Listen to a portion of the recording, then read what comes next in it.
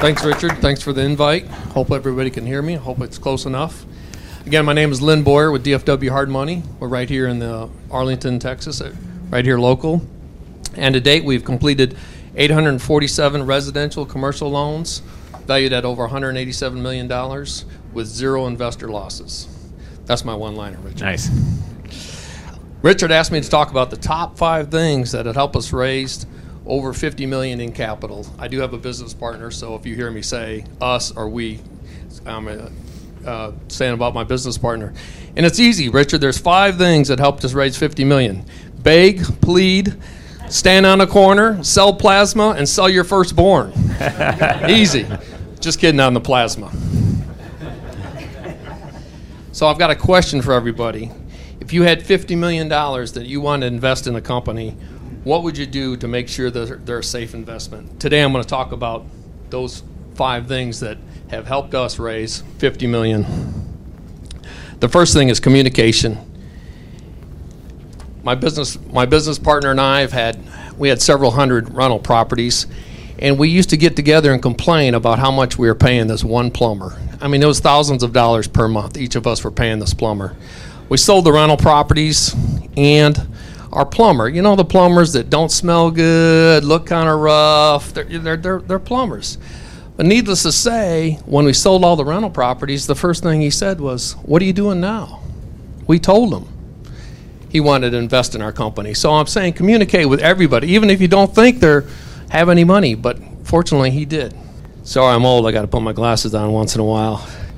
One of our first initial investors, he was a real good friend of mine. He invested with us in 2016. And after about 3 years, he told me, he says, I haven't told anybody else because you're giving me that special friend interest rate. No, I wanted you to tell everybody. I should have communicated with him to tell him, hey, that rate is the same. Please tell everybody. Please tell anybody else you want to. Google reviews. Man, we respond really fast to our reviews. Even the bad ones. We had one investor that started off with us a 6-month loan. He ended up 2.5 years later selling the property. And when he sold it, he lost money, and it was our fault. But we responded. We responded nicely. We responded quickly.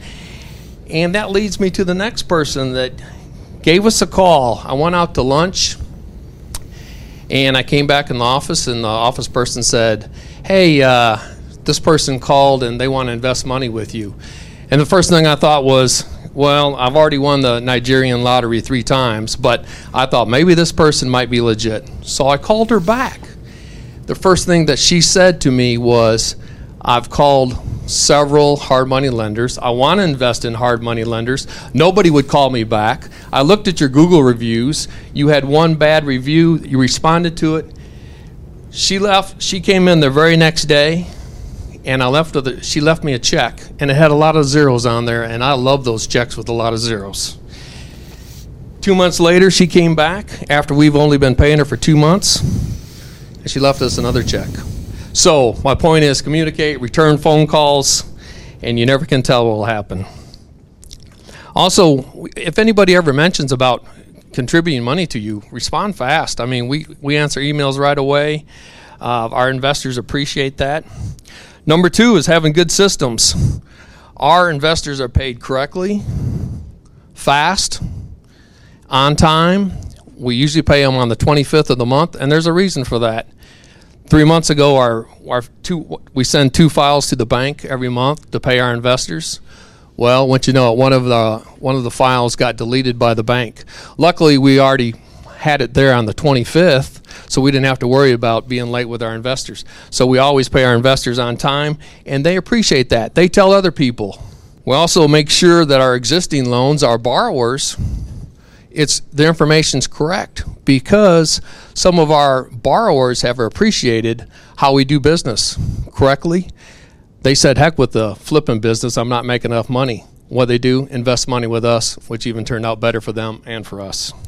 Have all your procedures written. We've got all of our foreclosure process, our due diligence process, and also all of the office personnel's job descriptions wrote out. We've got one of our marketing persons, she's going to go out on maternity leave, so we definitely have updated her processes because it's going to be another month. She's going to be out of the office, so we definitely got that all documented. Number 3, we've talked about this, or Richard's talked about this quite a bit. Establish trust. Establish yourself as experts in the industry. My business partner and I have over 20 years in the real estate business, buying the rental properties like I've already talked about, flipping properties. We both own commercial properties. We both also have done development projects. So just make sure you establish yourself as an expert. Make sure they trust you, that you know what you're doing. When we have people coming to us and saying we're going to do this rehab and it's $10,000, we both look at that deal and say, "Hey, you can't rehab this property for $10,000," and our investors appreciate that. We're licensed in 11 states as a real estate broker, or I am licensed in 11 states as a real estate broker. Number 4, banks. Now that could be a tough one. Don't walk into a bank and say, "Hey, I want a loan for $50 million. Walk in, start slow. I'm not talking about Chase or Wells Fargo. Start at your community banks. Establish a relationship. Take the banker out to lunch a couple times, and then show him your pitch deck. Show him what you're planning on doing. Show him your one-pager and say, "Hey, this is what I'm planning on doing." Establish a relationship with this banker. And like I said, it's a tough, but you can definitely, once you establish that relationship, you can definitely work with a community bank. Well, number 5, and Richard didn't pay me for this, but I'll say working with the Family Office Club. He helped us. We wrote our pitch deck out, and we reviewed it about 10 times, sent it over to Richard, and he also found mistakes right away. I'm like, you want to make sure you send out stuff professionally, and he found out there were some typos in there. We both read over it. So work with them and show up at these educational events, and also plan on networking at these educational events. You're going to get some contacts from there, and hang on to them, respond to them. And the last part about it is real important.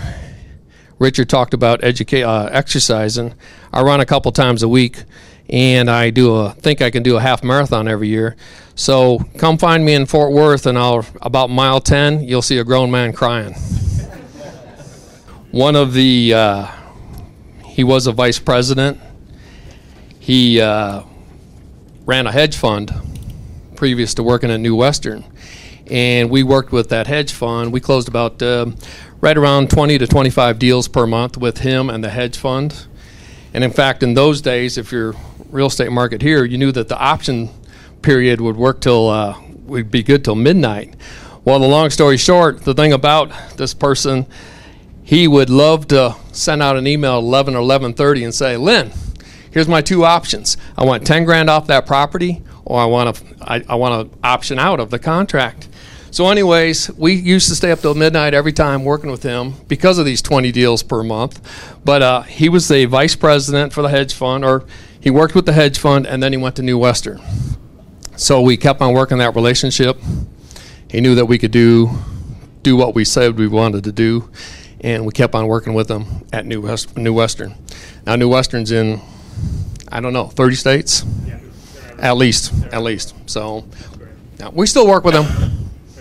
I should have asked any other questions. Mile 10, I'll be out there crying. Fort Worth Bridge.